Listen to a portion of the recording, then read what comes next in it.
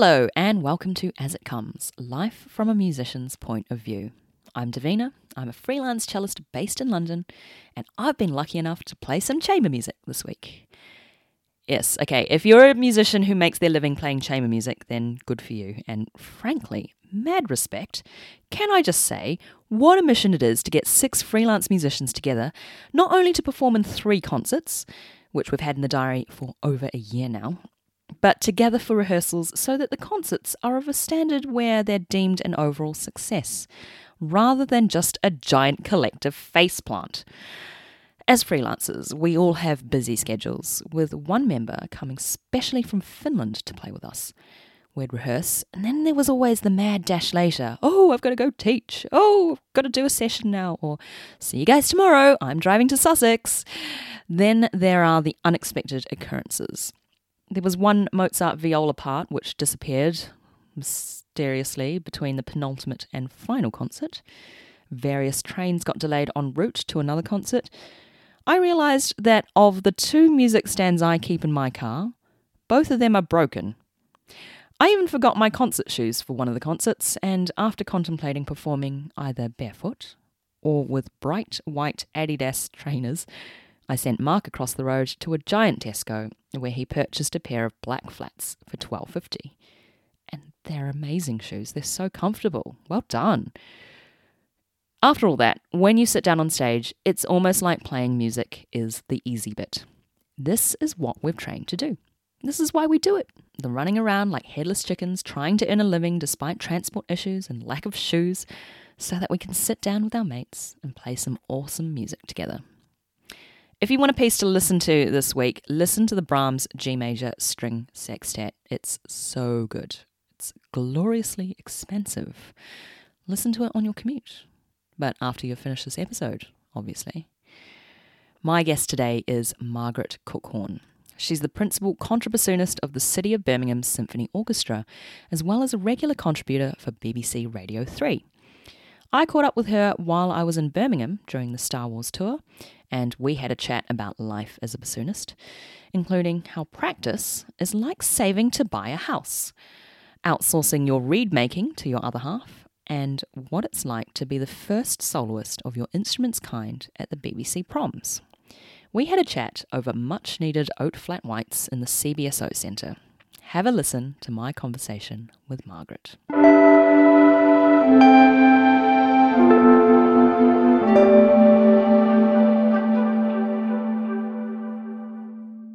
Margaret Cookhorn, welcome to the podcast. Thank you for inviting me and giving me the opportunity to have a chat. Oh, well, it's a great pleasure to see you again. We are currently in a room quite hilariously called the Quiet Room, even though it's next to a very busy road, here in the CBSO headquarters. Yes, yeah. CBSO Centre, yes. Yeah, so we are in Birmingham. Yes, we are, yeah. Yes. I had a show here last night. So do you want to start by just telling us what you've been up to recently? You've mentioned to me that you've had a very busy summer. Yes, very, very busy summer. The orchestra has been really busy with our music director, Mirga. We did the Proms, then we went on tour to Austria and Germany. We're now doing projects with British music. Mm-hmm. So Benjamin Britten, Michael Tippett, William Walton, Elgar, which we're about to take on tour to Germany. And we're recording as well. So it's really interesting, actually. Mm-hmm. I'm really enjoying it. Yeah. How do you find playing all British music? A lot of us were daunted. I was a little bit daunted at first, but actually it's been all right. Yeah. I find it interesting taking an all-British programme across to Germany. In Germany they'll love it. But under certain political circumstances. Oh, yeah, putting that to one side. Many years ago we took Elgar Drimmer-Durantius to Berlin, mm-hmm. and they loved it. Wow. Absolutely loved it. So I think they'll really enjoy it. I mean, William Walton's very rhythmic, very exciting music. Yeah. What are you playing by William Walton? We're doing a suite from his opera Troilus and Cressida. Okay, I don't know that. No, I don't know the opera, no, but I mean, Yeah. just doing the music, that's quite interesting. It's interesting stuff. Yeah, So, I think, as you say, Walton can be really exciting, Yeah. really, really rhythmic. his first symphony, Yeah. and very loud. And the cello concerto. Have you Oh, of course, Yeah. that's a good piece. And the viola concerto. Oh, yes. That's a good piece as well. Yeah. Yeah. I can't say I've spent much time listening to that, but Oh, I've heard a lot right. of my viola friends talking about it for Yeah. auditions. Also, the violin, did they do a violin? Yes, the violin concerto. That's a good one as well. Yeah. Walton violin concerto, yeah. Oh. I sort of associate Walton with those really rousing, patriotic kind of anthems, like the Crown Imperial. Yes, yes. Is it Crown Imperial? Yes. Yeah. Yes. And Spitfire. Yes. Those sorts of Belshazzar's things. Feast and that kind of Oh, thing. yeah, that is a great piece. Yeah. Yeah. What sort of things do you have to look forward to when you get back? So after the tour, what am I doing? A bit of teaching and, more exciting things. We Yeah. have a recital series here, which is run by the players, and the concerts are held at lunchtime in the CBSO Centre. So as players, we all get together in groups because it has to be an ensemble of some sort. So how do you find it slotting into chamber music after playing lots of big orchestral repertoire? Oh, I really like it. I mean, you have to kind of force yourself because we're so busy. And it's good for one's playing to do chamber music. A couple of years ago, I did a piece for contrabassoon and string quartet Wow. by Willy Hess. And it was a case of slotting into a concert with the string quartet. And I said, can I tag along? It's quite a light-hearted, easy piece. Well, not easy, but light-hearted for the listener to listen to, which I did as part of the Centre Stage series. So. I imagine that would pose lots of interesting new challenges in terms of playing from a string player's point of view. Oh, You're I thinking so see. much about blending with other string players. And then Yes. when you get something like a contrabassoon thrown into the mix, it's a whole new sort of ball game, isn't it? Oh, well, I leave all the up bows and down bows to them, you see. And I'm too busy having a great time, playing. And no, they're quite easygoing about it, actually. Okay. And it's just something new for them because obviously with the contra being so low and I'm just thinking of the audience, they've got to obviously zone into what I'm doing. So the strings are really good at getting out of the way when they need to be. So, and actually it's quite well written because I find pieces with contra, if there are too many high notes, then the ear will immediately go to all the high notes. And it will sound like sludge otherwise. So we can say that it's the type of piece where the contra takes the centre stage. And Oh, yes. Oh, okay. Oh, yeah. Well, of course you'd say that, wouldn't you? You're not there to accompany the string players.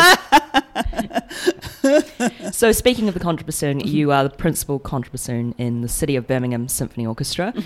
And you got this job when you were still studying Yes. as a postgrad. That's right. So can you tell us a little bit more about how you got this job at such a formative time of your life? What happened? I was just coming to the end of my fourth year, and in millions of years ago, when I was a student, jobs were advertised in the Daily Telegraph on a Saturday. Oh, well, So all jobs? All jobs Yeah. in the UK. You didn't see jobs from abroad. There would just be jobs in the UK, and they would be in the Daily Telegraph on a Saturday. So in my case, I was too poor to buy the Daily Telegraph, so I'd go to the library and look at the Daily Telegraph. Right. And each week you'd see the jobs. And of course, as time went on, and because of more online websites advertising, obviously the Daily Telegraph have stopped doing that. Yeah, you have websites like Musical Chairs now. That's right. Which So encompass they've stopped. the whole world. Yeah. Yeah, they've stopped doing that.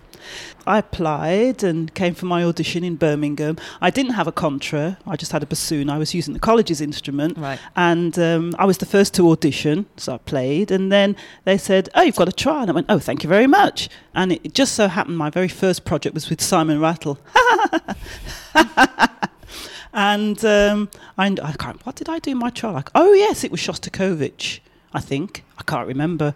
I was on trial in the November, and then I got the job the following March, and I was a postgraduate student, so I stopped being a student immediately. I still didn't have an instrument, so the college loaned me theirs for about a month.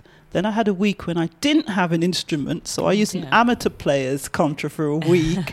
And then another orchestra, they had an orchestral instrument, so I used theirs until mine was ready, about nearly a year later. I remember another conversation we had months ago, how difficult it can be coming across bassoons and contras, and how you have to sort of order 10 years in advance if you want to get one specially made for you. Oh, yes. Yeah. Yes. Can you tell us a little bit more about that, the speciality of bassoon making? I think in the bassoon world, I mean, the name Heckel, Wilhelm Heckel, there they are, the oldest bassoon makers in the world. In fact, if you go to their factory and look at their guest book, the first signature you see is Richard Strauss. Oh, casual.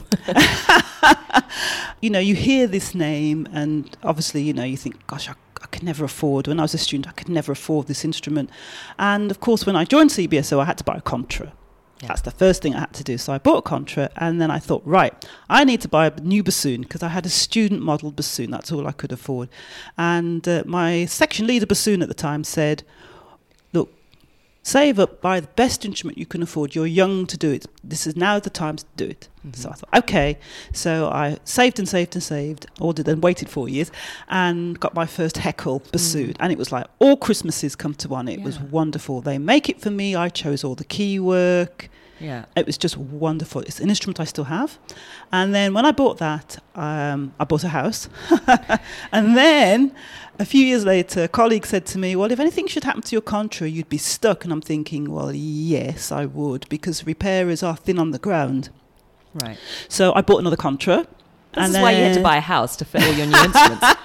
And then I thought, right, that's it. No more instruments. And then about 8 years ago, a colleague of mine who's now has retired, she lives in America now, she said, you know what? You should buy another bassoon. I went, why? I don't need another bassoon. And she said, well, it's a good investment with a Heckel.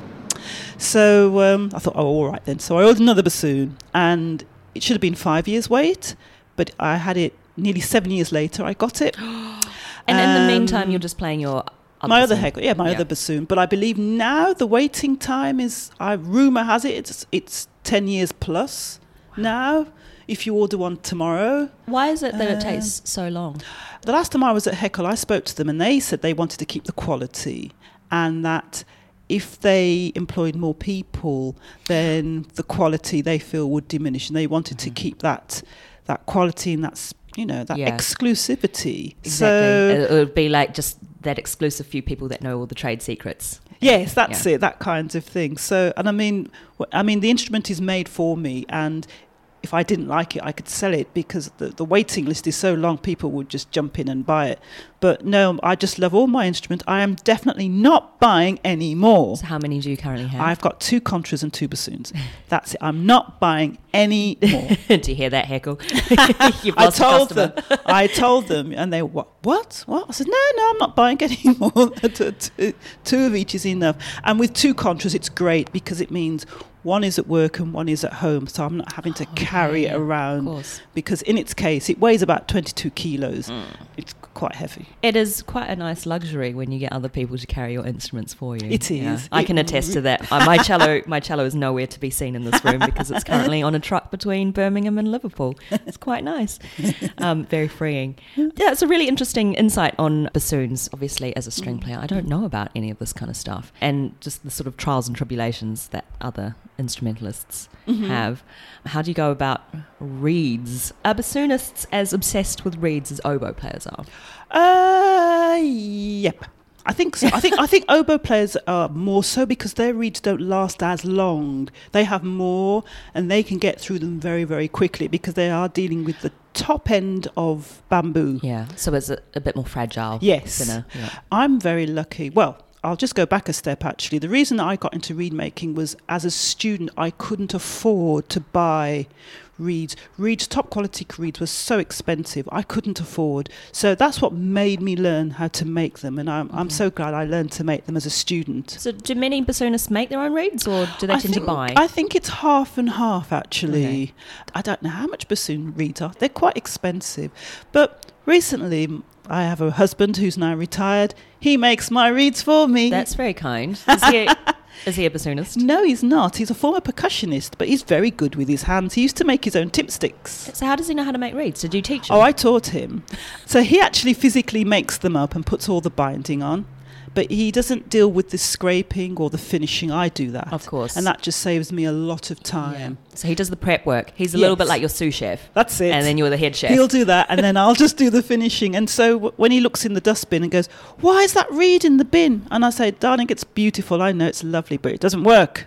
And of course he doesn't really know the ins and outs. Yeah. You see, at the end of the day, all reeds do work. It's what you do with them. So it's so personal, isn't it? Absolutely. I think oboe's more so, even more personal than bassoon. I mean, if I needed to play on my colleague's reed, in fact, I can't play on my colleague's reed because his reeds are so hard. But I think being a first player, your reed setup is very different to, say, playing second bassoon. Sure, yeah. And of course, contra reeds are very different. They're much bigger.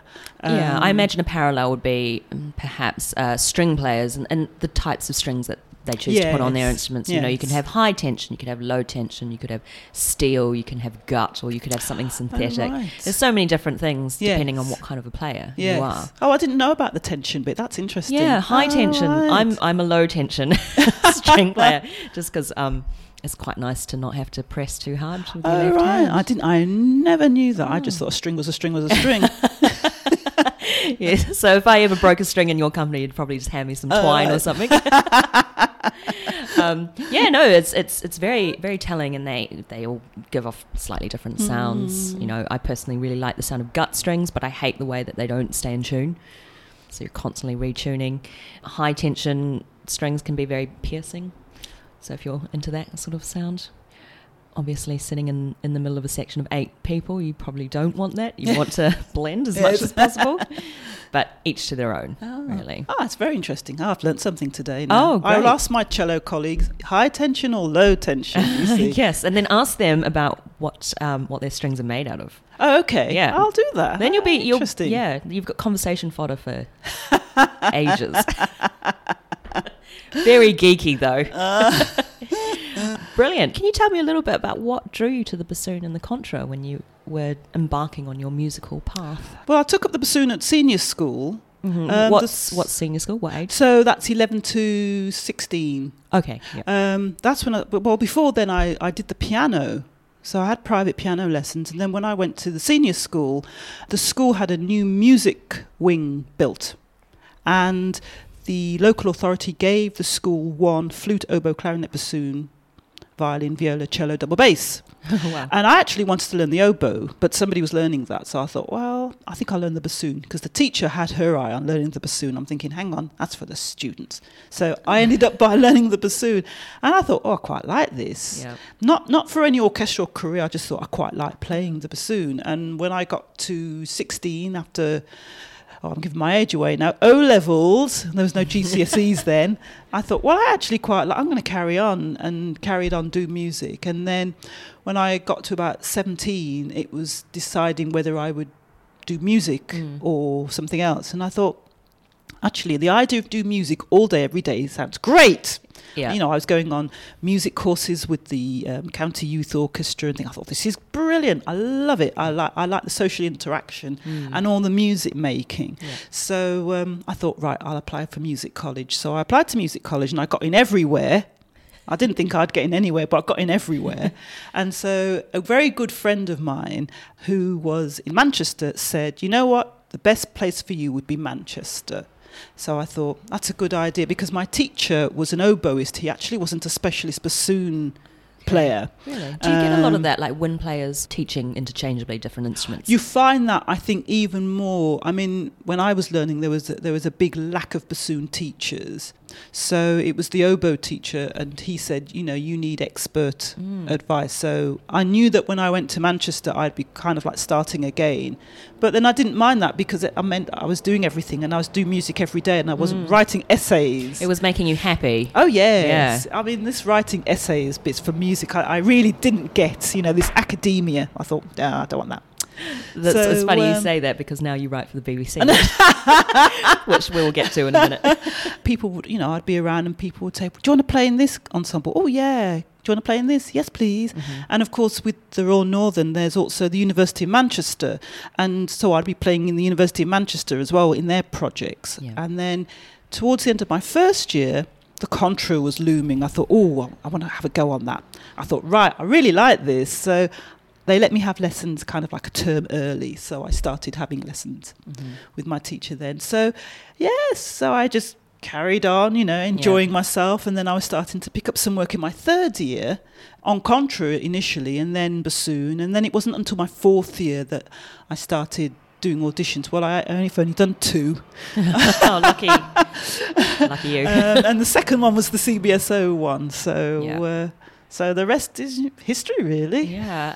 It sounds like, that wonderful journey of saying yes whenever you can and opportunities sprouting. Absolutely. From that. A parallel that comes to mind is, do you know the comedian Tina Fey? Yes. Yeah. So yes. If you read her autobiography, Bossy Pants, and she talks about improvisation, because she came from a comedy, improvisation, theatre background, and how you can't get very far if you say no in improvisation. And I think it's the same in music as well. You sort of have to say yes to everything and then kind of work it out as you go along. I agree, because even during my time as a student, I met so many composers who are big names today. People like Colin Matthews, for example, up and coming composers at the time who are, big names in the composer world. I met as a student. And I'd play everything and I do contemporary music now, but yes, all those opportunities, opera, all those kind of things. No, I loved it. It was just doing music and playing. That's what I want. Oh yeah, and you have to practice. But I didn't mind that. I thought, well, to get somewhere, you've got to put the work in. Yeah, I remember that from my student days when you'd be sitting down in your practice room, but I think it changes when you stop calling it practice and you start calling it exploring. Yes. Yes. And you're exploring your instrument. I think I noticed this in my own teaching, but if you tell a student practice, they probably won't do it. But if you tell them explore, then it's, I don't know, maybe there's a bit more mystique to it. They feel like they can take things into their own hands. That's interesting. I think with my students, I think like scales, going, oh, do I have to do scales? And I say, well, if you think of athletes, they do a lot of training in the gym. So treat scales as like being in a musical gym. Yeah. You see, you have to get stronger. It won't kill you. It will make you stronger playing scales. And I say to my students, if you were to come backstage of Symphony Hall and hear us warm up, a lot of us are playing scales. Yeah. So, it's there for a reason, so... Yeah. Exactly. It's sort of changing the way you frame something. Yes. Yeah. Yes. I think I use the analogy of sport a lot. Yeah. Even when I'm doing things for myself, rather than call it practicing, I may call it training. Yeah. Keeping in shape. Yes. Right? Yeah. Absolutely. Do you notice if you've taken a few weeks off that you lose your chops? For me, no, because I think the longest I've had off is 6 weeks. Maybe for a day or so it feels weird, but after that. Yeah. But I do things in place before the 6 weeks break. So if I have, it's not every year we have 6 weeks holiday, by the way. Yep. Like next year we've only got 3 weeks. But when we have our summer break, what I will do is to prepare reeds before the break, so that when I come back into playing, I'm not having to do any scraping or anything like that. So I can actually get back into playing a lot quicker. And then a couple of months into work, then I will deal with reeds and things like that. So it's kind of like the preparation, because we know in advance what repertoire is coming up. Yeah. So it's a case, if we've got an awkward program, getting reeds ready for that and being, prepared for that. I suppose if you're an athlete and getting ready for the Olympics, you've got 4 years and you've got one shot. Yeah. To do it. You're not going to do it all the night before. Exactly. It's not a case of waking up and saying, oh, I've got to run the marathon today. What am I going to wear? Kind of. Yeah. That's a really, really good analogy, isn't it?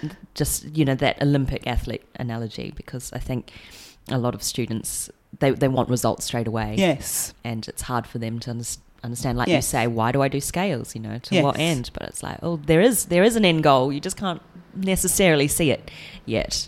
Another way of seeing it is, if you're saving up for a house, you would put money away every month or something. So by practicing and keeping stronger, you're actually putting in an investment into your own playing, so that the days when you leave college and you have no time to practice, at least you can kind of like top up or keep things going, because it's kind of like, if you've invested in learning things properly, then you can draw from that as and when you need it, particularly if you're short of time. That's a really good analogy that I've never heard of before. Oh, really? Yeah, the house buying analogy. I'm currently in the process of buying a flat at the moment. Okay. So this has been on my brain quite a lot.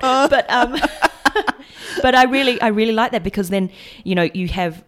buying houses is not something that people do every single day, and then when it comes to it, you have to have everything in reserve, don't you? There's all those unexpected costs that come up. You have to make sure you have that in reserve. So I suppose if you've got a very high pressure performance situation, you need to make sure that you've got all that background work is there under your belt. Yeah. Oh, yes, so that you don't have to think about reading a passage, or it's just there under your fingertips, as a wind player anyway. Yeah. So, have you had any moments like that where last minute call, you've had to do something quite high pressure that you didn't expect? Not really, no.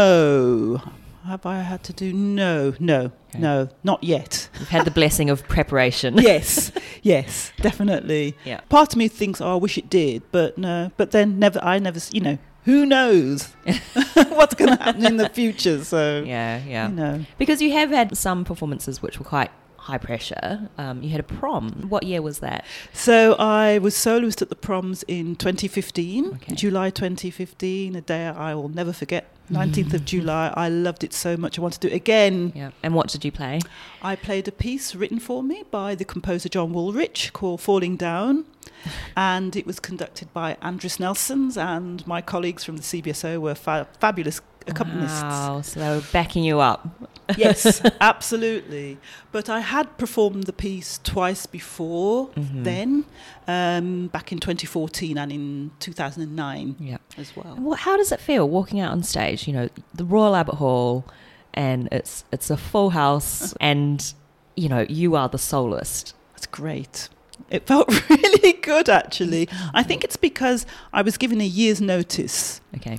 And when I heard from the BBC that this was scheduled in the programme, the first thing I thought of was, what was I going to wear? Forget the music. The music's the easy bit. I was thinking, what am I going to wear? Who's going to do my hair, makeup? How many tickets do I need? So these are all the things that I wanted to sort out first, because for me, walking on the Albert Hall stage, I wanted to imagine walking on stage with my outfit. There's kind of like a lot of visualization that's needed beforehand, and that's what I did. So my sister made my outfit for me, and I brought down my hairdresser and my makeup artist down to London, and I was able to book my tickets well before the public were able to get their tickets, because it sold out immediately. Yeah. But no, it was just a wonderful day. Did you feel scared at all? Not at all. Wow, it's really strange, actually. I think when you have a piece written for you, even before the first rehearsal, I knew what it sounded like, and no one else did. So I suppose if you're doing something like, a well-known violin concerto or cello concerto, there is that pressure, because people are out there to judge, say, no, they played a wrong note there, or this, or the interpretation. Whereas as it was a brand new piece and no one had ever heard it, particularly in London, as it was its London premiere, I was then able to, this is me, I'm just going to play it. And I had such a good time. I guess, well, that's the thing with new music, isn't it? You can really afford to just make it your own. Yes. And some of those old warhorse concertos, they have so much baggage attached to them, don't they? Absolutely. Yeah. Absolutely. So it was quite nice being the first, and it was like the first contrabassoon concerto ever at the prom. So amazing. It was great. So the next person to play it will look to your interpretation. Well, they'll be the second person. It's in Wikipedia, actually, my concerto. Really? Yeah. If you look under contrabassoon, it actually mentions the name of the piece and me. So I thought, that's nice. And did they record it for TV? I mean, now a lot of programmes are on BBC 4, but at the time they put it on BBC iPlayer, and the BBC gave me a copy. So nice. I've got a copy of the concerto at home. So speaking of the BBC, so both of us are embarking on a slightly new avenue in our careers. Yes, we are. So I should probably mention I know you from the BBC Radio 3 Next Generation Voices, for which we sort of had to send in a very short video talking about a piece that we felt passionate about, and then we were selected for a media familiarisation day at the BBC. And from that, off the back of that, we have had some additional work as time travellers for Essential That's Classics. right. What attracts you to radio and broadcasting? What made you go for the next generation voices in the first place? I think it was the experience I had with the BBC the year before, when I had an email out of the blue from a production company saying, would you like to come and present a programme on Radio 3? And I went, yes, please, because it's my feeling, if someone's giving you this opportunity, I'm going to go for it. I think that's that phrase sums you up. Yes, please. Just say yes to everything. Work it out later. So this was Inside Music, wasn't it? Yes. So where they choose a prominent player in the music industry to put together a playlist of pieces that inspire you or pieces that you just really admire. Yes. Right. And also it's to give the listener an insight to what to listen out for. From a performance point of view. Yes, performance or, why have I chosen this piece and various things like that, which I found really interesting. And it's made me listen to music now in a different way, in the way of thinking, what would I talk to the audience about? What would I say to the listener about this piece? What should they listen out for? Yeah. And I really enjoyed the experience. I recorded it in April of last year and it came out in May. You know what? I was actually in the car when that came out. It was before I'd met you. And Really? I was driving, I can't remember, I was driving somewhere, but I just remember you talking about your personal take on the Maceion Turangalila Symphony and how you said, if you listen to the rhythm in this movement, it sounds like baking an eggs for breakfast. Yeah, and that just stayed with me, and I just thought, that's an interesting insight. But I think that's a testament to the personal take on a piece that really interests people, that people can engage with, because otherwise if you're just spouting out facts and figures, then it's easy to sort of lose interest. Yeah, and then I met you and I'm like, oh, you're the bacon and eggs for breakfast lady. I heard that program. So when the program came out in May, I had quite some lovely feedback from complete strangers saying how much they enjoyed it. And the BBC repeated it in December of last year. So I didn't think anything of it when they repeated it. That was it. And then I saw the tweet about the Radio 3 New Generation Voices. And I thought, well, I enjoyed that radio experience. I'll apply. And I was free for the free day, for the familiarisation day. So I thought, well, I'll just apply and see what happens, So there we are. The rest is history. There you go. You said yes, please, once again. I thought, that's just how I find myself in surreal situations sometimes. And you just give it a go. Yeah. And then you find yourself, oh, now I'm on the radio. Yes. Yes. Yes. Yeah. And so you are also a fellow time traveller, writing about musical stories from the British Isles. Yes, my first one came out yesterday. Congratulations. Yay, thank you very much. Yeah. But I've enjoyed yours as well. Oh, cheers. Yes. Oh, yeah. It's been interesting finding all these funny stories. Yes. About locations and people. I think one of the favourite ones I wrote about was Hubert Parry almost drowning 2 miles off the coast of Littlehampton. Really? I need to listen to that one. From a performance point of view, and you've already mentioned before, you didn't really like academia or writing essays. How do you find writing scripts? I've really enjoyed it because English was not my strongest point at school. I have to say English language. I'd rather do music any day. But I found it really interesting because finding out about people's lives and writing for radio is very different to writing for a book. And I quite like that because it's like talking to someone. Yeah. So that bit was the easy bit. Yeah. But I've enjoyed doing the research, and as you well know, you have to do quite a lot of research and then bring it down to a few words. 250 words, and every word counts. Yes. But I know I've enjoyed that part of it, and I'm always thinking, I wonder if there's any interesting stories out there, because obviously I've looked at stories. The one that came out yesterday is based in Birmingham. Okay. So, I'm always looking for quirky things around where I live. Yeah. So I'm still on the hunt. This is the thing. Every time I go, I'm travelling around the country and I see a blue plaque or something. And then I just think, oh, maybe I could use that. But then I realised I'm not allowed to write about London anymore. Really? Yeah, they don't want it to be too London-centric. Oh, right. So then I find myself on Google Maps looking at Scotland or Wales, or looking at really, really remote places in the middle of nowhere, thinking maybe there's an interesting story here. Yeah. And sometimes there is. No, it's good fun. So we got more Time Travelers to look forward to. Well, I have recorded some more, so let's see if they use them. Oh, I'm sure they will. You know, I hope they do. Yeah. I mean, one of them's quite a funny story because I do like my scandals. Oh, yeah. Can you share with us now? Well, there was just a scandal with a particular composer and a socialite in the 19th century. Yeah. I mean, who could that be? Hell hath no fury, shall we say. Okay. One of those stories. Yeah. Yeah, everyone likes to get the goss on famous composers. Yeah. I mentioned to you that there would be some surprise questions. Oh, okay. Okay, great. So this is the wildcard question round, where you have the opportunity to choose from 3 topics what I ask you next. Okay. So we have advice you wish you'd known, food, or what you're listening to.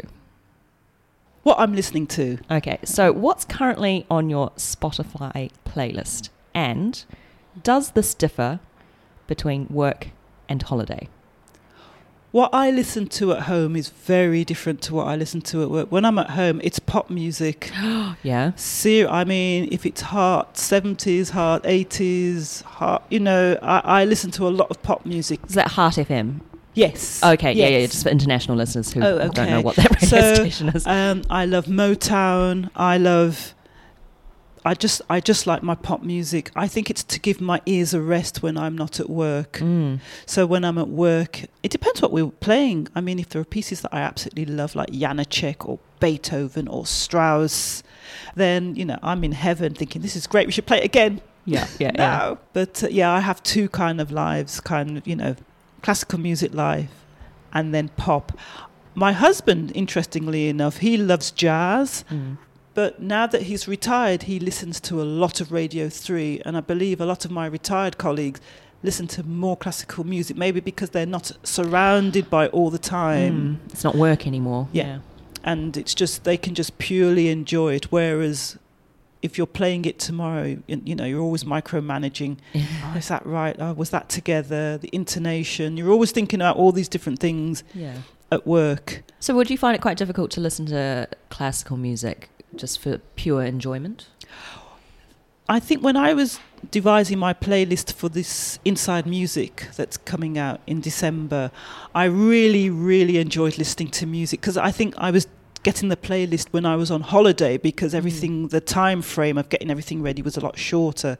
So I had no choice but to listen to classical music on holiday, which is what I don't normally do. Yeah. But I actually quite enjoyed it, trying to find all these different and playing around with Spotify and more so than I actually thought I would. Right. Because I was thinking, this is going to be like work. But it's interesting, when I haven't heard classical music for a while and then I hear it, it's so refreshing. Particularly the music of Sibelius. Okay. So if you haven't heard classical music for a while and you put some Sibelius on, it's magical. It's like sweeping landscapes. Yes. That's how I would describe Sibelius. It's beautiful. I just think, yes. Yeah. Have you got a favourite piece by Sibelius? Oh, all the symphonies. Yeah. All of them. All of the symphonies, the violin concerto, Lemminkainen Legends, anything by Sibelius, I love. Yeah. Love. Brilliant. Absolutely love. The last movement of Symphony No. 5 is gorgeous, but it just ends so weirdly, doesn't it? I love really good endings. I like it. And the thing is, the silences play a part in it as well. So if it's done really well by the skill of the conductor, it can be a magical ending. Yeah. You see, because if the acoustic is dry, then it can sound a bit weird. I think this is the thing. I still find it really weird. Yes. Even though I love the rest of the piece, but then it gets to the ending and it finishes so abruptly, and I just think, why is that the end? I can't say why exactly. Oh no, it's clever rather than to have a standard ending. I think it's really good to have something quite original and it's memorable, isn't it? I mean, here we are talking about it. Yes. Absolutely. Yeah. And what Motown artists would you recommend? All of them. I love Diana Ross. You know, Diana Ross is great. Stevie Wonder. I just love them all. Anything Motown, I really, really like. Yeah, I went through a phase of every time I was commuting, listening to Diana Ross. Oh right. Yeah. It just became the soundtrack of me sitting on buses and trains. Yes. And it's not a bad association. Yeah. Because quite often sitting on buses and trains can be a bit tiresome, but quite often if I hear a particular Diana Ross song, I'll think, I know where I was in London when I was listening to that. So, yeah, I get those funny associations of location and whatever piece I was listening, whatever song I was listening to at the time. That's really interesting, because if I'm commuting to work, I don't have the radio on at all. Do you just drive in silence? I just drive in silence when I'm going to work. Maybe it's because you're going to be surrounded by a lot of sound. Maybe, later. Some days, if I'm travelling by train, if I'm travelling by train, I'm usually watching a TV programme. So it's not very often music. Yeah, well, I wonder how many people will be listening to this podcast while they're commuting. Yes. If so, hope you're having a wonderful journey. Yes.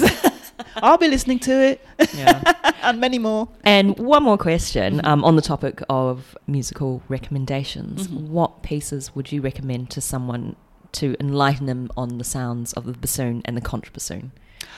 That's an interesting question, because when I was compiling the music for the next programme of Inside Music, the producer asked me the same thing. Can you think of a bassoon piece? So I went to my colleagues. Any bassoon pieces? They all went, oh, really? Oh, man. Why is that? Is it because they all think Sorcerer's Apprentice? And I think regarding solo bassoon music, the ear, a listener who's unaccustomed to listening to the bassoon, they have to work a lot harder than, say, listening to the flute or the violin. I think it's because of the frequencies. And in fact, when I chose a piece, if you're going to choose something with bassoon, it's best to choose it as a duo with something. So there's a lot of music for bassoon and cello. Oh, yeah. So there's a CD out with Sergio Azzolini, and they're fabulous bassoon and cello duet, and they work so well. Some arrangements of duos for baritone and cello. Oh, yeah. Okay. That works really, really well. Do I have any bassoon CDs at home? I think I've only got one. Don't take your work home with you. Do I have any contra ones? I think I've only got one. Because again, it's having the ear to be able to hear such low frequencies. Would I bring out a solo contra CD? No. No, and I suppose it's kind of I think the register works quite well for it to be a bit of a canvas. Yes. Upon which you can collaborate with other musical sounds. Absolutely. Yeah. I think bassoon and cello works beautifully. Some people think that apparently there's a CD with bassoon and voice, but I haven't heard it. But I think the ear would be drawn to the voice rather than the bassoon. I think the bassoon would only be in an accompanying role. But I would check out these CDs for bassoon and cello. There's some really gorgeous stuff. I imagine the registers would work quite well. Yes, I think because of the cello playing chords, things like that, then it gives it a purpose. Yeah, I think, and it just becomes very, very rich. Yes, doesn't it? Yes. Yeah. It's interesting about talking about registers. So the ranges of instruments, and quite often you think of solo stuff being quite high, as you mentioned before, your ear is drawn to something high. But just playing in Star Wars last night, there's this wonderful moment where, I don't know how familiar you are with the films, but in Empire Strikes Back, when they're flying through the asteroid field, and the cellos get this wonderful solo bit, but it's doubled with the trumpet. And the trumpet is playing it, in that register where everyone can hear it, but the cello's playing in that gorgeous register. It's not up high at all, but it's so lovely to play, and I think it just pads everything out really nicely. So there is that merit to that particular register. Yes. I think on an instrument like cello, because it sings through, and I think for bassoons playing in the top register, it's hard work, It really is. I mean, they won't admit it, but it is hard work. And a bassoon is a bass instrument at the end of the day. I want to hear low notes. Maybe I'm biased towards low notes, maybe. I think it's more enjoyable being able to wallow in that. Yes. Those low notes, isn't it? Oh, yes. Yeah. And also, being the foundation, because people have to depend on me to get, it is satisfying. It is. And you have a lot of power as a bass instrument. Oh, yes. Yeah. Oh, yes, they have to tune to me. And in fact, I like to remind my colleagues that I play the low notes. So some of my oboe colleagues are thinking, I've got to play a middle C. Oh, that's a low note. Is it? Really? And I'm thinking, I'm saying, really? I said, I play the low notes around here. I like to remind them. Just putting everything in perspective. I think with an instrument, particularly with an wind instrument and a double reed instrument, when they are playing low notes, the danger is that the note may not speak when you want it to. Okay. Yeah. You see. And if they've got an important solo and notes don't speak, it can make you feel really terrible, particularly if it's a crucial moment, like second oboe players and Dvorak symphonies are They don't like Dvorak symphony second oboes because the parts are really low. I mean, they're playing low Ds and low Cs. In relation to the piano, I mean, it's kind of like the right hand of the piano. It's, D's middle C. Yeah. But to them, it's a low note. And so it's being able to relax and to be able to play and to play quietly as well. There's all these things in play. Yeah. And, I feel for them a little bit. But I'm the bass player. I've got to play very, very low notes. So it's a case of just get on with it, really. But I imagine also your wonderful Heckel instrument is probably built for... Oh, I don't have a Heckel contra. Oh, do you not? Okay. No, I've got Heckel bassoons, but not a Heckel. I've got a Mollenhauer. Okay. For those in the know, I've got Mollenhauer contras, which are great. I don't know what that is, but that sounds great. What is the lowest note a contrabassoon can play? So my instruments play to a B flat. Uh-huh. So if you think of the double bass, a double bass goes to a low E. Low E, yeah. So I go to a B flat.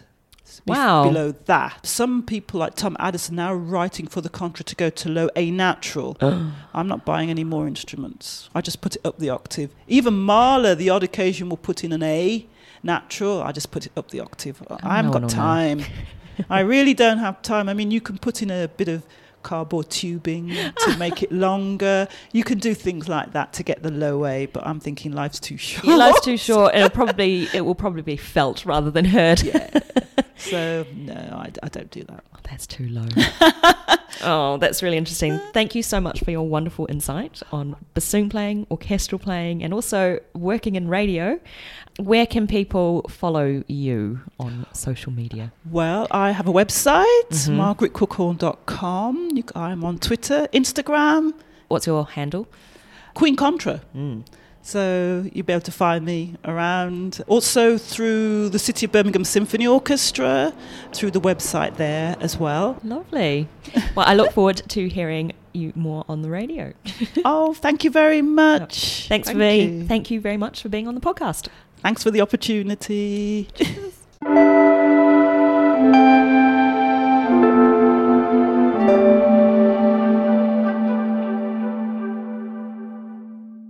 That was Margaret Cookhorn, champion contrabassoonist. Today I want to mention something that I think is important. Normally, I'm not one for plugs, as I want to emphasise the storytelling of musicians' lives in this podcast, but here goes. This is a call for professional and conservatoire classical musicians to take part in an online survey for research into classical musicians' well-being.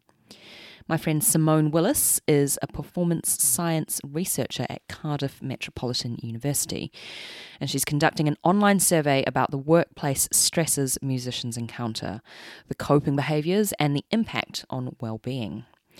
The work's part of Simone's PhD research program, and it's intended to inform recommendations for well-being policies in the classical music industry. It'll take no longer than 20 minutes to complete, and you have to complete the questionnaire twice, once now, and a follow-up one again in May or June 2020. And it's open to candidates around the world. You'll know I'm a big advocate for the transparency of health and well-being in the music industry. Starting up a podcast about musicians' lives is somewhat of a clue. So why not take part in the survey? It'll help Simone gain a better understanding of the challenges musicians face in the industry, and hopefully in future help lay down some policies for musicians' health and well-being. A win-win situation. There's a link in the show notes, so do check that out. And if you're interested in Simone's line of work, check out my interview with her in episode 8 of my old podcast, Musicians Weekend. Please ignore the terrible sound quality and creaky chairs. So, this week's Music College Didn't Prepare Me comes from cellists Paddy Johnson and Alex Marshall. And I have a very lengthy Facebook message, so I'm just going to get my phone out now and read it. Okay, so it begins very bright and early on a Saturday morning. We were up to go on tour to the idyllic setting of Marbella in the south of Spain. Our point of departure was the rather less idyllic Gatwick Airport. As is to be expected on orchestral tours, travelling through the security checkpoint involved our instrument cases being opened, searched and swabbed. In Alex's case, the cello got swabbed too, even in the F-holes. Feeling somewhat violated, we gathered our cellos and went to the gate nice and early, assuming that the morning's hiccups were over. When we were at the gate and having our boarding passes scanned so we could board the plane, a concerned look appeared on the face of the lady behind the desk. She explained that the cellos had been booked in as Mr. Cello and Mrs. Cello, as they had been given genders. This meant there was an inaccurate picture of how many actual humans were on board. For future reference, cellos should be booked in as object. Thus, she was going to have to change the entries on the system. For the next 40 minutes, we stood awkwardly by the desk while the system crashed repeatedly and numerous mysterious sheets of paper were printed, all during a near constant stream of walkie-talkie conversation. Eventually, after the gate had closed, we were finally allowed on. By this point, a couple of our colleagues had joined us at the desk of limbo, as they had a trombone and a bari sax, also with genders at the point of booking, and so they were in the same predicament as us. However, as time was tight, by the time our cellos had been successfully changed to gender neutral, the trombone and sax were eventually just waved through with entries unchanged. By this point, it had also emerged that our conductor had accidentally left his violin at security. How do you do that?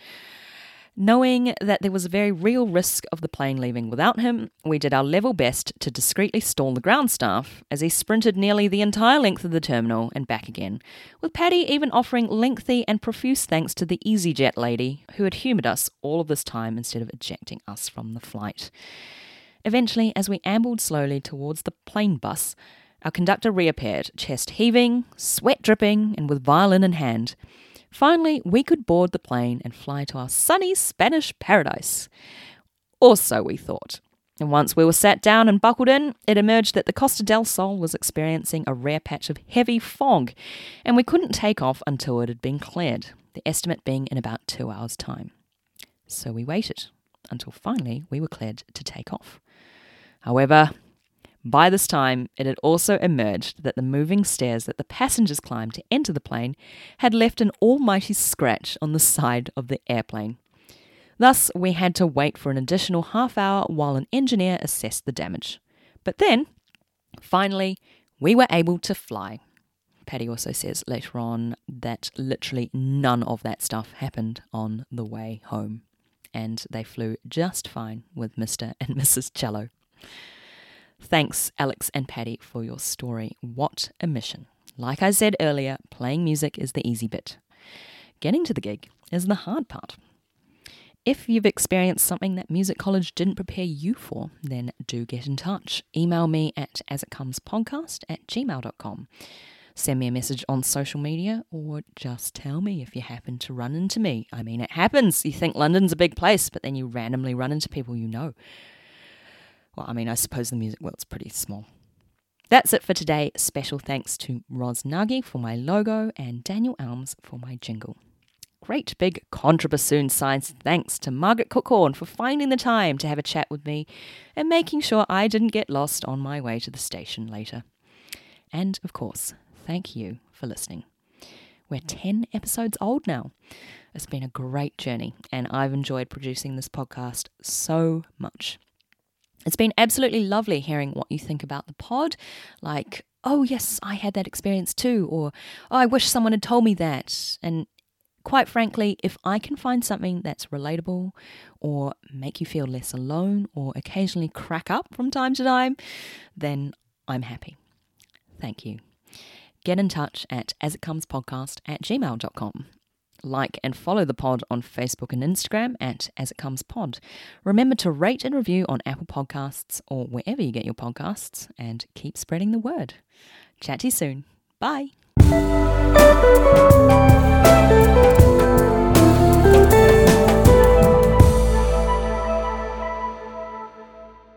This meant that there was an inaccurate picture. This meant that there was an inaccurate... Jesus, why can't I say that?